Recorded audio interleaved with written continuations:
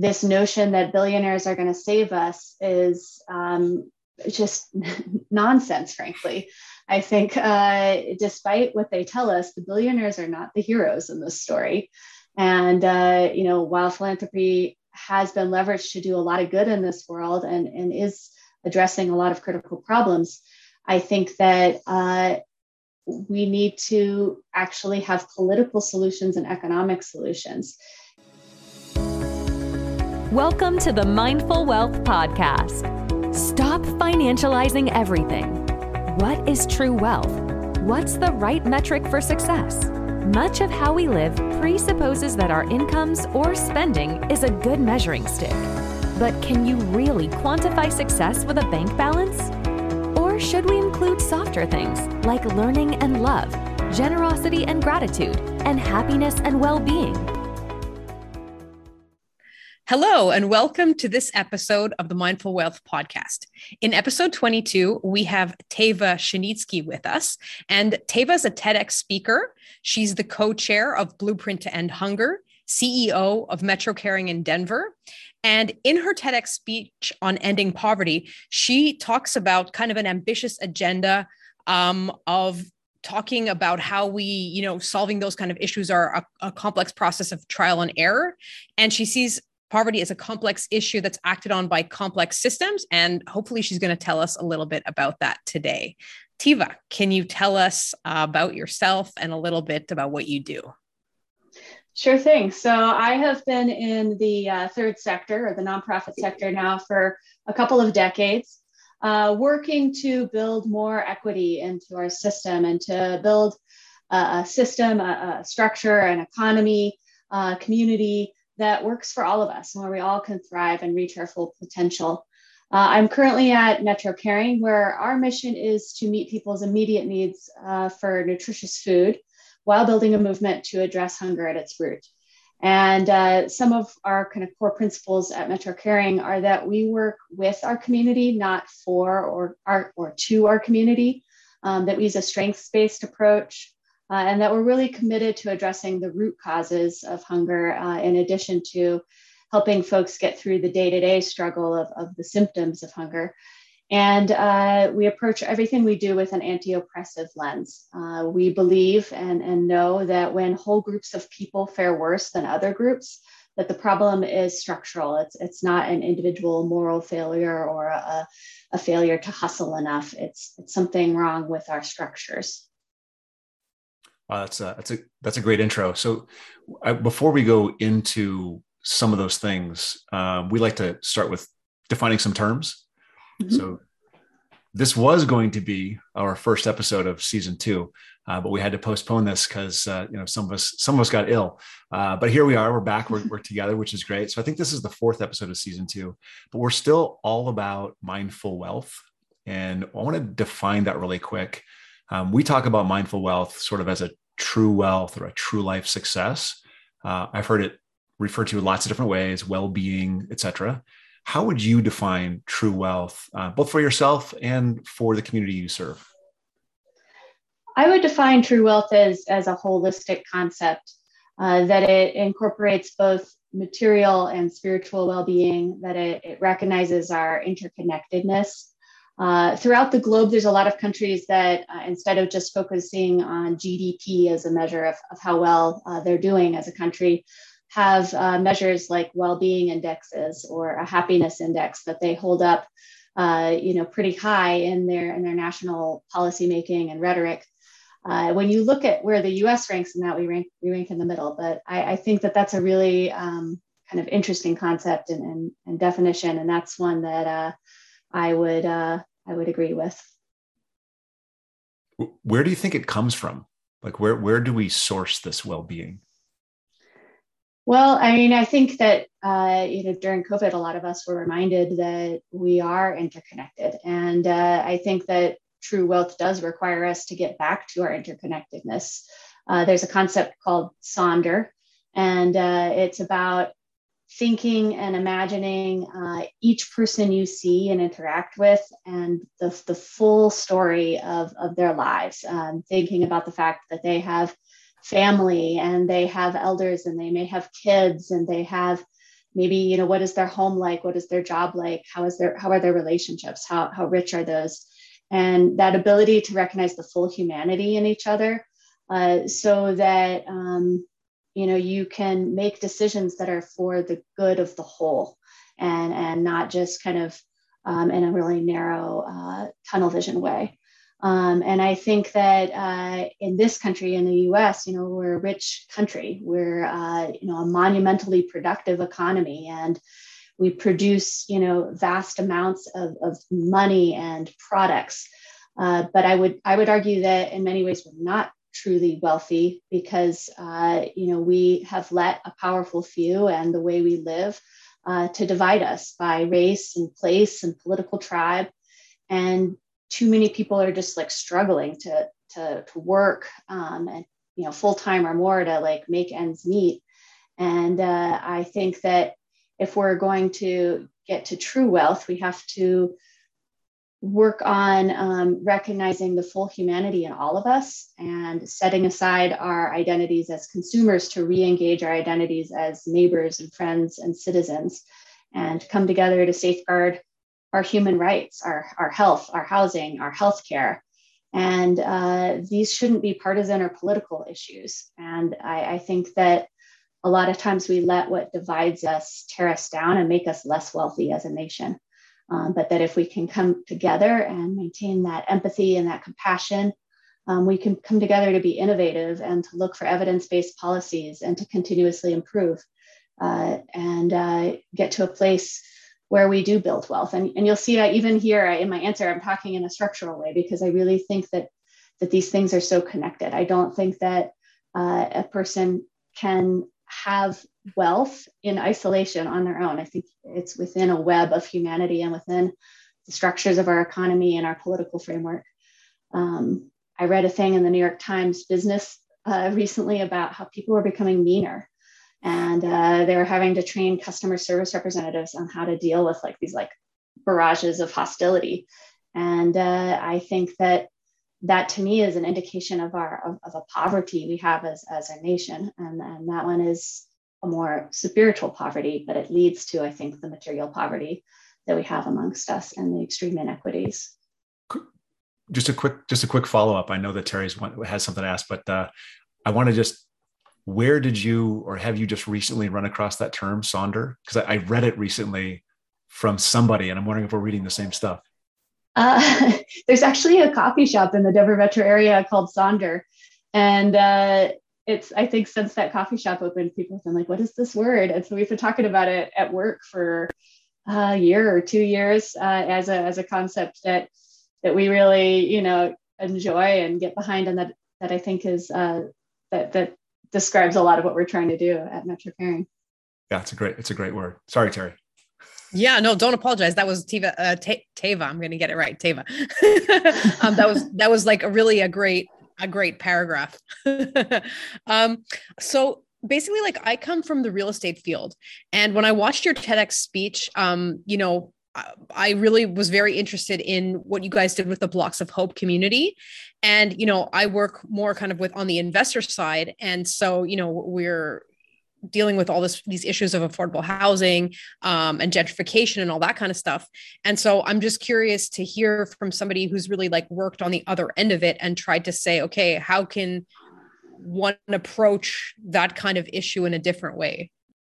Blocks of Hope was an experiment where we took a 20 by 20 block community and tried to apply a place-based anti-poverty set of initiatives to work.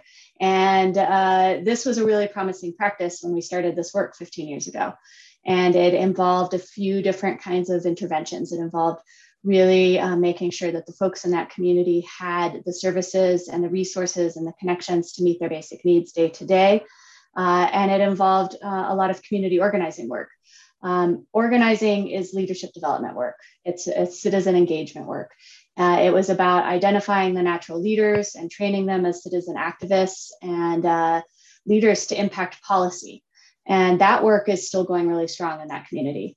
And we built a successful, robust, diverse, multi-generational, multiracial coalition of folks, of leaders living in that community who are working together to build a community that worked for them. They made a lot of great progress, and some of that progress was localized. They made some improvements in their schools, they made some improvements in their parks and in the neighborhood infrastructure. Unfortunately, what we learned is that place-based focus was difficult because with those improvements then comes gentrification, and the cost of housing went up, light rail went in, displacement went up, and a lot of those leaders we'd been working with and had been kind of bringing along their community efforts were priced out of that neighborhood and were forced out. So really, like, the lesson we learned there was that, the tactics were really strong in terms of the community leadership development and working with the community rather than to the community or for the community. But that without a really significant investment into community development work and much deeper level of investments in affordable housing and really bringing those investments to scale to preserve affordability in the neighborhood, place-based work, is difficult because, you create those improvements that then attract higher income folks into that neighborhood and displace the folks that actually organized to improve the community itself. So, I think it was one of those things. I think in the intro you said continuously improving, and that's a complex problem. And we learned some things went well with that approach, and other things we learned don't work well in isolation. Isn't that is so interesting. So, I mean, if I could just sort of like scratch in there a little bit more, like, so what then would you recommend today? Like, do you think that those kind of place-based initiatives that energy is better placed somewhere else? Or is there still, like, would there be another way to rejig things that would make that effective? I think that as a society, we really need to go to scale on our investments into housing affordability. When we started this work at Blocks of Hope, there was 5 neighborhoods in our metro area that were considered still affordable. At this point, I don't think any of those neighborhoods remain affordable to the median income earner.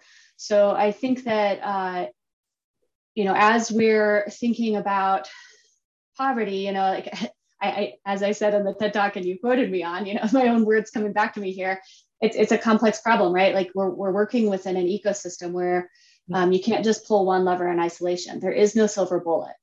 We really have to make sure that we're considering all of the pieces of the system together and how they all interact. It's like a mobile, if you touch one thing, it can set the whole thing to spinning. And so I guess, the pieces that I think we took away from there that were successful and that we're bringing to our approach at Metro Caring were around really continuing to develop and strengthen those leaders in community to help them to advance their political agenda. So, at Metro Caring, we asked, what are the root causes of hunger, from your perspective? And they identified 5 issues. And the 5 issues that our community identified, a lot of people would say, why is that a hunger organization's business? But affordable housing was right up there. Lack of a livable wage, the health and health-related issues, transportation, and health and the social safety net and public benefit programs, and some of the inadequacies around that. And we heard a lot of stories about elders who were living on Social Security benefits that were far from adequate. I met a woman who was bringing home $749 a month, and she had to have 2 roommates in her late 70s to be able to afford rent in Denver. So I think that the kind of the moral of the story is that, once again, there is no just scalable silver bullet that we can just replicate in community across community. We need to address things together, and we need to listen to community about what they say are the pressures and what are the policies that we need to work for them. Thank you. I want to, there's something I want to actually get into. I don't know if it's your area of expertise or if you have additional thoughts on it, but this idea, I read about it this morning and it's been on my mind for years. I work with Berkeley Food and Housing Project here in Berkeley, and it's this idea of affordable housing. And in Berkeley now we have tons and tons more than we've ever seen, encampments and people who can live in a tent here, but and they go to work, right? And then they come back to their tent, and then they go to work and they come back to their tent because they literally can't afford it. And from an economics perspective, one of the things I read a lot about is, we have hampered the building of housing for 50, 60, 80 years so much that we just simply don't have enough units. And so that obviously drives the price of every unit up. And it sort of really creates wealth for us who have owned a home for 20 years and the people who own the homes for 50 years, and boosts our wealth. But it makes the entry point for the younger or people who are recovering from something, some kind of financial challenge, makes it really hard for them. I don't know if you've ever thought about housing policy, but I'm just curious if you have any thoughts on housing policy and the things we can do to actually get more stuff built.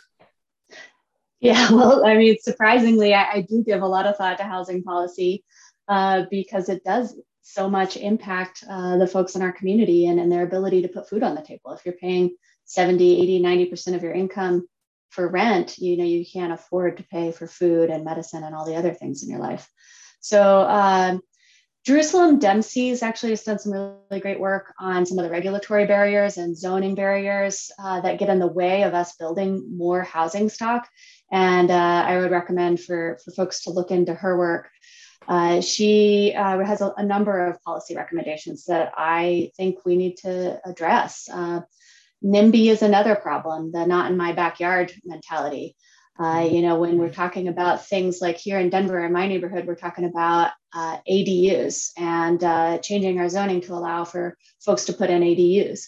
And that's one way that can help with improving affordability and increasing density. But there's those folks that just don't want change and they resist it and they want to hold on to their own individual property value rather than seeing kind of the greater good in that scenario. So I would say that those are all some of the things I would look at. I also think we need to invest way more heavily in public housing and to remove the stigma around public housing. In most of the developed world, a much more sizable percentage of the housing stock is publicly held because it's a different frame of reference. There's just this notion that housing is a human right. It's not about housing as a commodity or housing as an investment. And so if 30% of the housing stock is public housing and it's mixed income housing, there's not this same kind of stigma around, oh, well, that's for those people.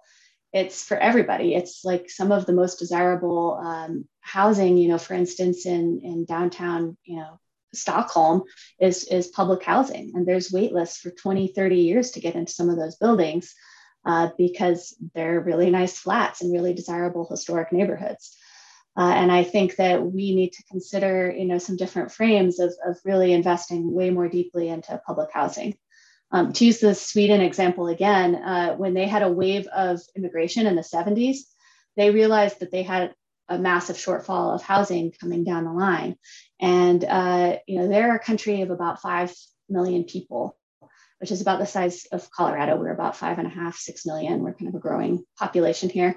And they said, we need to invest really heavily in affordable housing. And they did a 1 million unit project. And they built 1 million units of transit-oriented housing across Sweden on transit for their future wave of population coming in through immigration. They built it so that workers could get to jobs, and they built it, so that it would last and go to scale. And I just think that scale is something we have a really hard time thinking to scale in this country, and we just get overwhelmed by it, and we say, no, we can't ever do that. It's impossible, rather than thinking outside of the box for, okay, well, how can we make it possible? Some of the things I've been thinking about is how do we leverage a lot of our existing resources? So at Metro Caring, we have a 2-story building right now and a surface parking lot, and we own our building.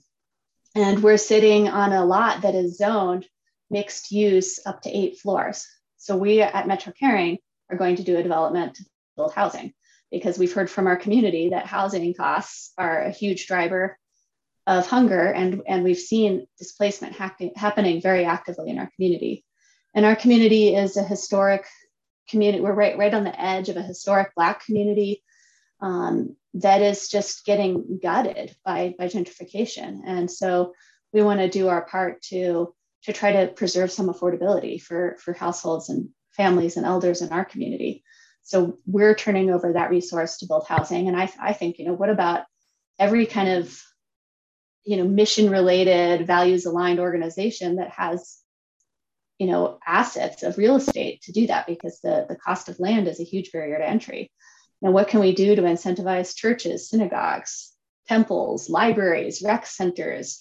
Some of this land is already publicly held. Like, how can we think outside the box? What about school districts? School districts in Denver, we're struggling with declining enrollment because kids are having to move to the suburbs because they can't afford to live in the city anymore. And so if family housing could be built on some of the school district housing or teacher housing. We had a strike in Denver. It was nationally publicized a couple of years ago because teachers couldn't afford to live in Denver. And so I think that if we start to think outside the box about how rather than why not, we might be able to do a lot more housing in this country. Last thing I'll say about housing policy is that we need to simplify the financing mechanisms. We do a lot of it through the low-income housing tax credits.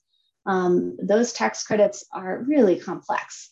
And so it's expensive for folks to get into the field and to figure out how to do a tax credit application. It's competitive, they're difficult to get.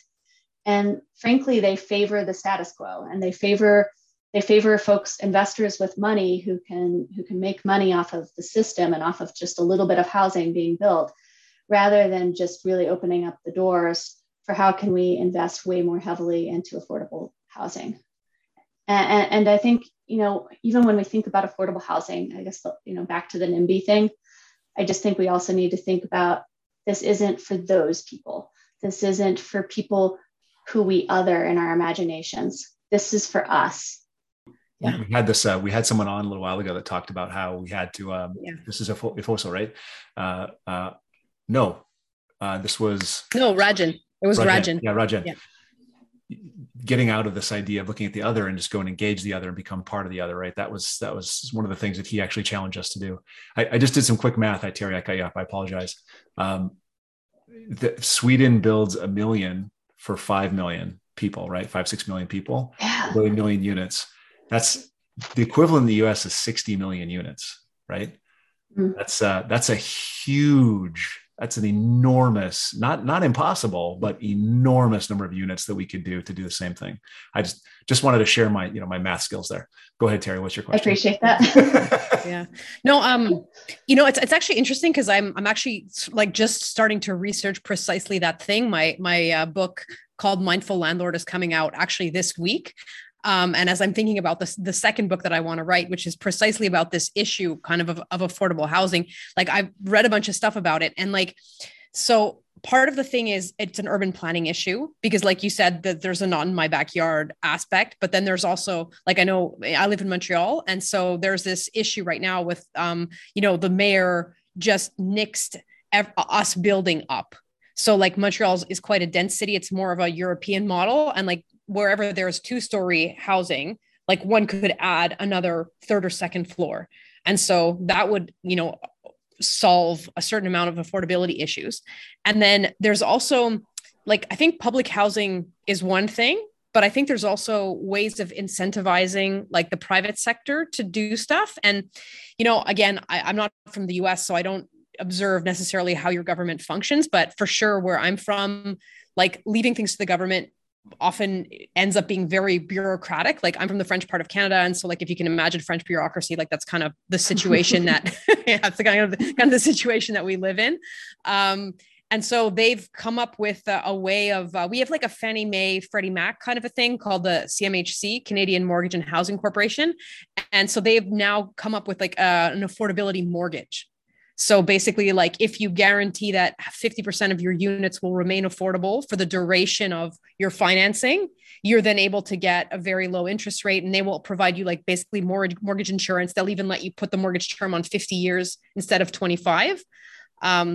So I'm not familiar with how your system works, but I think there is a way of finding these kind of like win-win-win solutions where you use maybe the efficiency of like private energy, you help the communities, and then maybe you also, kind of combine those things. I don't know.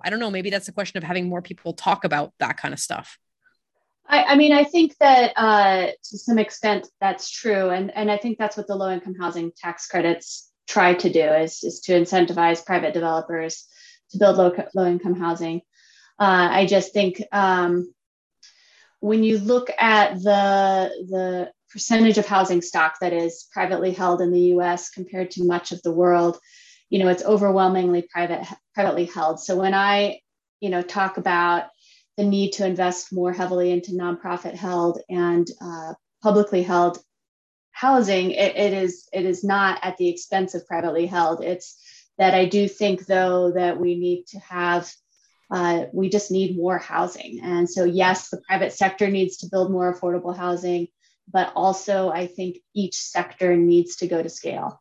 And I think that we need to just invest heavily across the board in solutions for going to scale in each of those segments of the market.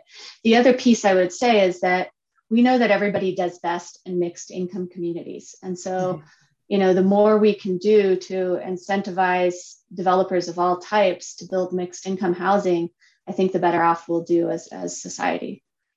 Mm-hmm. I mean, like I also manage a lot of low income housing, which ends up being low income housing. And I think one aspect is financial, but there's another aspect of, I don't know, how can I say this in kind of a politically correct way, but like when you end up in like low income areas it's associated with a lot of social problems. And, I am not a social worker, but I end up kind of dealing with that on the housing side and saying, okay, like, what do I do when there's a lot of people who are substance abusing? What do I do when there's a lot of people who have trouble maintaining like a sanitary environment because maybe they're facing mental health challenges?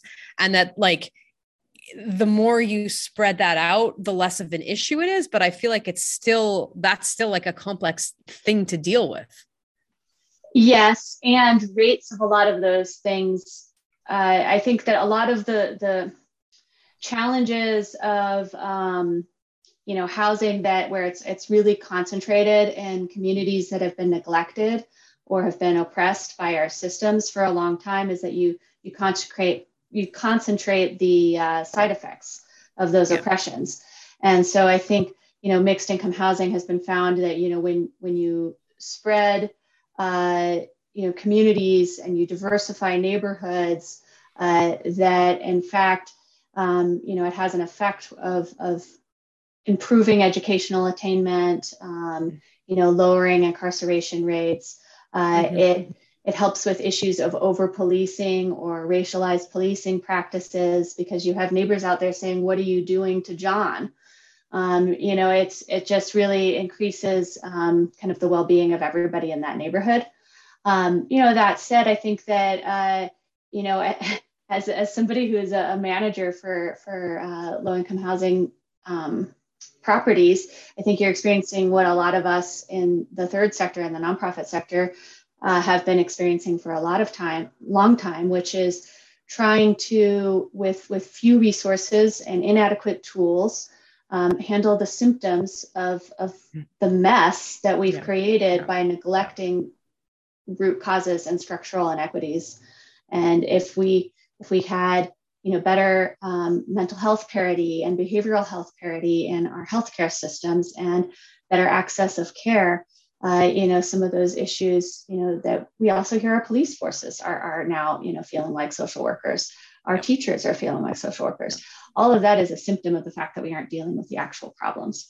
And the more we can deal with the actual problems together, the less that those of us that don't have the resources to do it will be left holding the bag. Yeah, man, Teva, that is like so 100% on the mark. Like it happens to me twice a week that I say to someone, I'm not a social worker. You know what I mean? And it's not that there's not a will that's there. It's that I don't have the training and it's not my skills and I don't have the resources to deal with that stuff. Like, I'll give you an example. Like when I have a tenant who, they've gotten some kind of like a pest infestation because they're a hoarder, and then we need to have it cleaned up. They are contaminating the entire building with that. And I'm trying to solve that problem. It's as if like, I don't have the resources at my disposal. I can't clean the unit myself.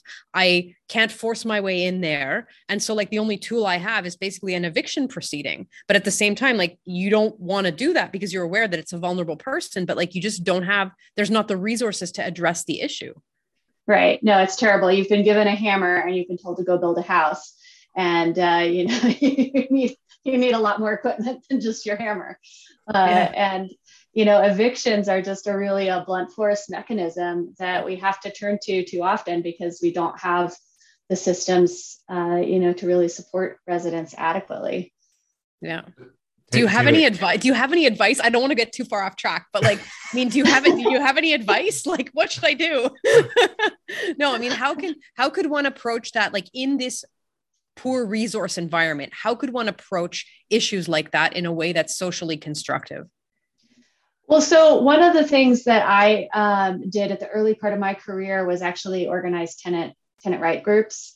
And so I went into various, mostly public housing buildings and just got to know people and identified who were the natural leaders in that community, and then trained them up in, leadership skills and helped them to set up resident councils.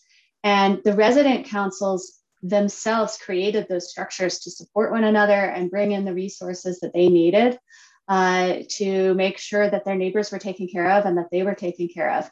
And they set up all sorts of great partnerships with mental health centers and community gardens. And just, there was one building that brought in some, supportive animals once a week to come and just have, petting sessions with the tenants downstairs.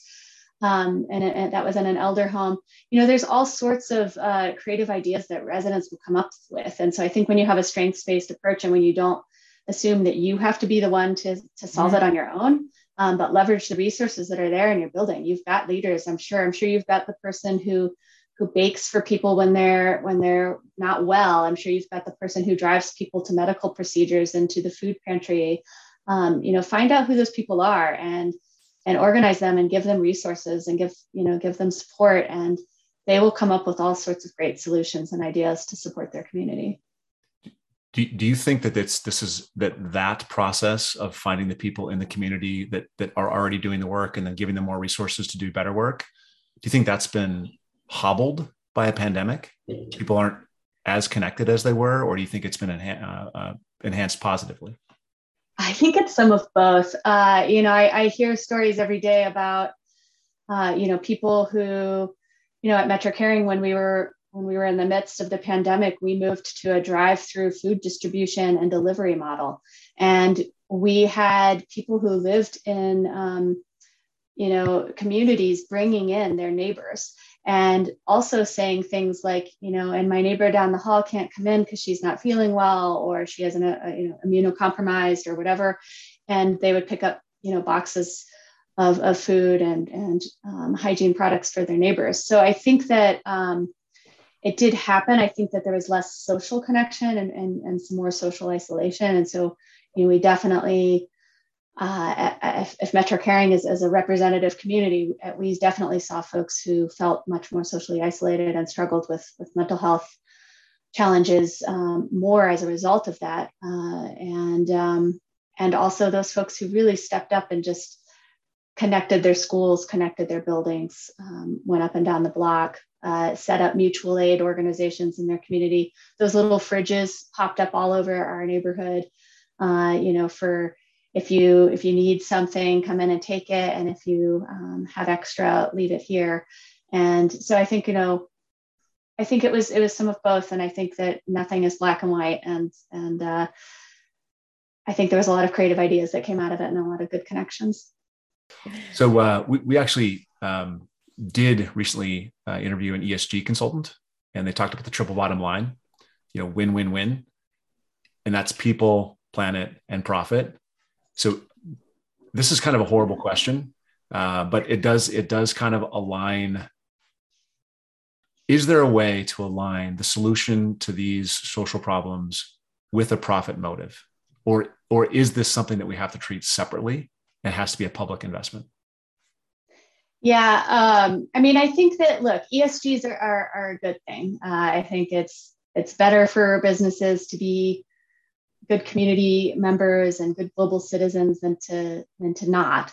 And I personally invest in ESG. We invest Metro Caring's reserves into ESG funds.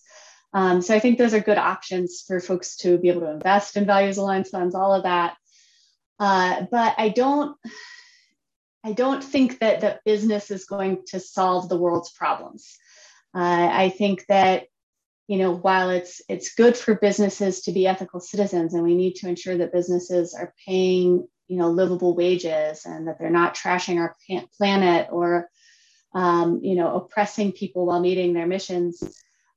I think those are inarguably good goals, right? And I think that many businesses produce social good, but I just don't think we can stop there. I just think that this notion that billionaires are going to save us is just nonsense, frankly. I think despite what they tell us, the billionaires are not the heroes in this story. And, while philanthropy has been leveraged to do a lot of good in this world and is addressing a lot of critical problems, I think that we need to actually have political solutions and economic solutions. And I think we need more transparency in our political systems. I think that the business lobby has too often been a force against equity, fighting against things like paid family leave or sick time or health reform or increasing our minimum wage. And I think that they've too often stood in the way of workers' rights and sustainability in favor of like quarterly profit sheets. And I think frankly, the system, is largely a political system. And I think that while corporations can do some good, and while small businesses can innovate and tackle certain aspects of this, I talked with somebody recently who's building modular housing that can be scaled up into buildings to create affordable housing much more cheaply. Like those kinds of innovations can come from the business sector and really help us and really add value. I just don't think we should sit around waiting for the corporate world to save us. I think we need to get engaged as citizens, and we need to think about that. Frankly, the government is the only entity that can truly bring solutions to scale in a universal, consistent way. Public education, our library system, our parks and rec, those are all examples of government doing good work. And yes, government can get bureaucratic sometimes. And yes, sometimes the regulatory framework is a real royal pain sometimes. But I also see that government can be a real force for good. And I named a couple of examples of where. And I think that, frankly, if you look around the world at the countries that have more equity and less poverty, they're not relying on corporations to solve it or businesses to solve it. They're relying on government solutions, guaranteed basic income or housing for all of their citizens or whatever it might be. There's a number of different ways to ensure that your citizens have healthcare and housing and food. And we are not doing great in the in North America, whether it's Canada, where you are, Terry, I think you're doing a little bit better than us, but in the US, when you look at us on any global indicator, we're not doing great. I think corporations are just not the solution there. I think we need to rely on policy and citizen engagement. Okay. Thank you. Because I realized my next question you already answered in like the previous block. Do we have anything else, Jonathan, or? Yeah, so I want to pull on that one a little bit since we've already done it. And that's the, you had said something or I don't know if this was the TED Talk, but there's something that underlies everything. And there's this belief that poverty is just a function of reality. And I think you had said, maybe there's a previous conversation, but somewhere you had said that we need to change that belief. the belief that poverty is just always going to be here, there's nothing we can do about it. It's just a function of humanity existing. Poverty will always be there. And I wonder if that's the first step to really enabling the top down, the public investment that you're talking about is necessary. It sounds to me like, yeah, corporates are great. They do good stuff. They can't solve this, and we shouldn't expect them to solve this. We need to have massive public investment to make it happen. But to make that happen, you have to change belief. People have to believe that massive public investment will work before we commit it. Because we're talking, like we said, again, my great math skills, 60 million units. That's a lot of units to build in the United States. Is that actually how many we need? I mean, I don't know. I just use the metric that's the same as Sweden. So maybe not. Maybe it's 30 million, but it's a lot of units, right? Mm-hmm. How do we change the belief? Well, I mean, I guess I would push back a little bit that we need to change belief before we change investments. I think that they can happen concurrently. What I've seen when I've kind of traveled and seen other models of doing this is this continuous improvement mindset, which I think is missing from our framework here. If you go to, for instance, I know people love to hold up the Nordic countries as an example, but I did spend some time there on a fellowship, looking at how do they pull off the Scandinavian, experiment. The Scandinavian model, like how do they pull that off? When you look at the Forbes list of best places to do business, Denmark regularly makes the list, and yet they have very low rates of poverty and the highest minimum wage. When I was there, I don't know if that's still the case, but a few years ago when I was there, they had the highest real minimum wage, globally.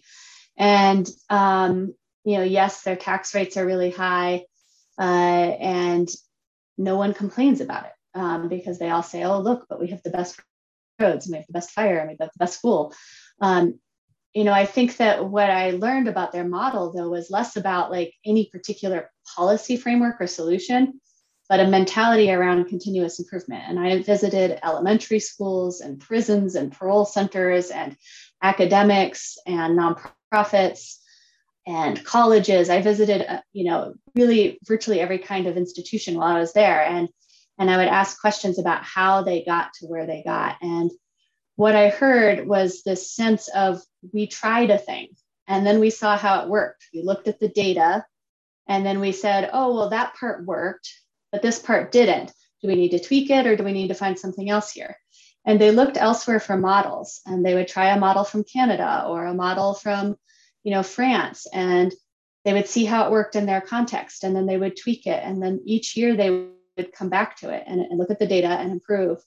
And it wasn't this sense of, just this kind of framework we have in the US. It just seems to be really like black and white, like it's right or it's wrong, it's left or it's right, it's Republican or it's Democrat. And you fight to the death. And if you win, you get what you get. And then the other side immediately starts trying to tear it down, rather than like waiting to see like, well, what happens? Does the sky fall, or actually do some things happen? And can we come back to it and tweak? And they do this thing called Political Week once a week throughout, like, I think it's like 7 or 8 countries that do this thing, where they basically bring together academics and social scientists and people from nonprofit and people from business and politicians from all of their various political parties. And sometimes that's 7 parties or 9 parties. And they all get together and they say, what are our biggest issues as a nation? And what ideas do you have to address them? And they debate it and they hash it out. And then they come up with a policy framework and they try it for a year. And then they come back next year and they say, okay, well, how did that policy work? What went well, what didn't? And I think that that practice, that discipline of just doing evidence-based policy, of trying a thing, looking at the data, is changes mental models, right? And we can be more incrementalist, and we can start a project, we can start a pilot and see what happens.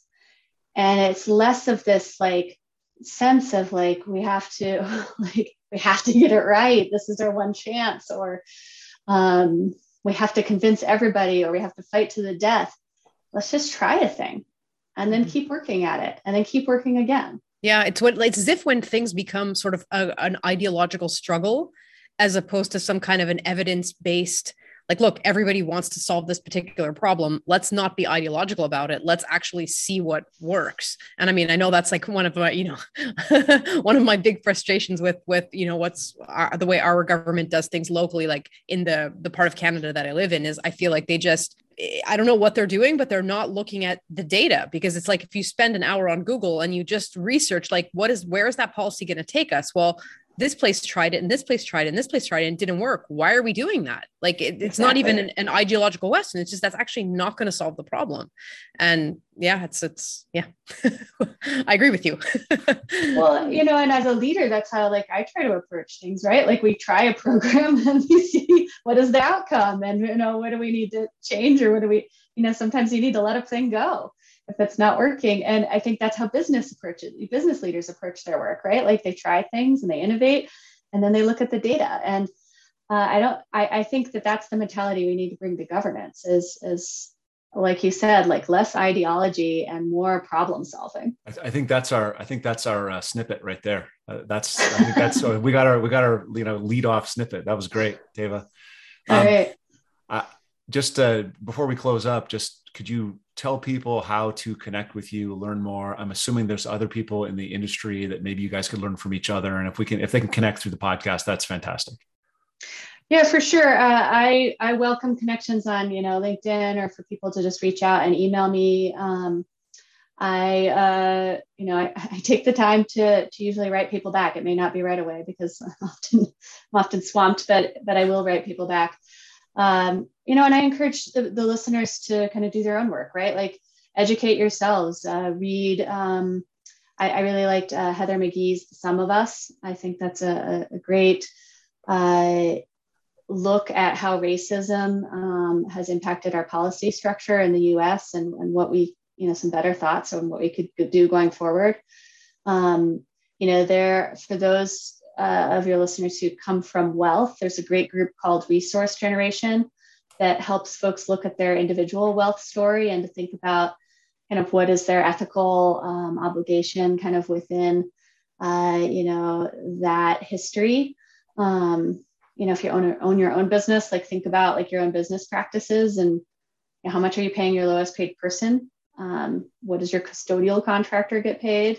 Is it livable? And to think about what you can do. And I know I poo-pooed ESG as the solution, but I think it does need to be a part of the solution. And I just encourage everybody to get involved as a citizen and as a neighbor and to learn to have conversations across difference. Practice that Sonder and be curious and empathetic. I think that the more we can engage with one another and be problem solvers, the further we'll get. There's a woman, Valerie Carr, who wrote a great book, and she asks in it, is this the darkness of the womb or the darkness of the tomb? And I think it's we that decide that. It's how we go about our lives and our thinking and our engagement with one another. Thank you, Teva. Great. Thank you, Teva. That was beautiful. Thank you, guys. I appreciate it.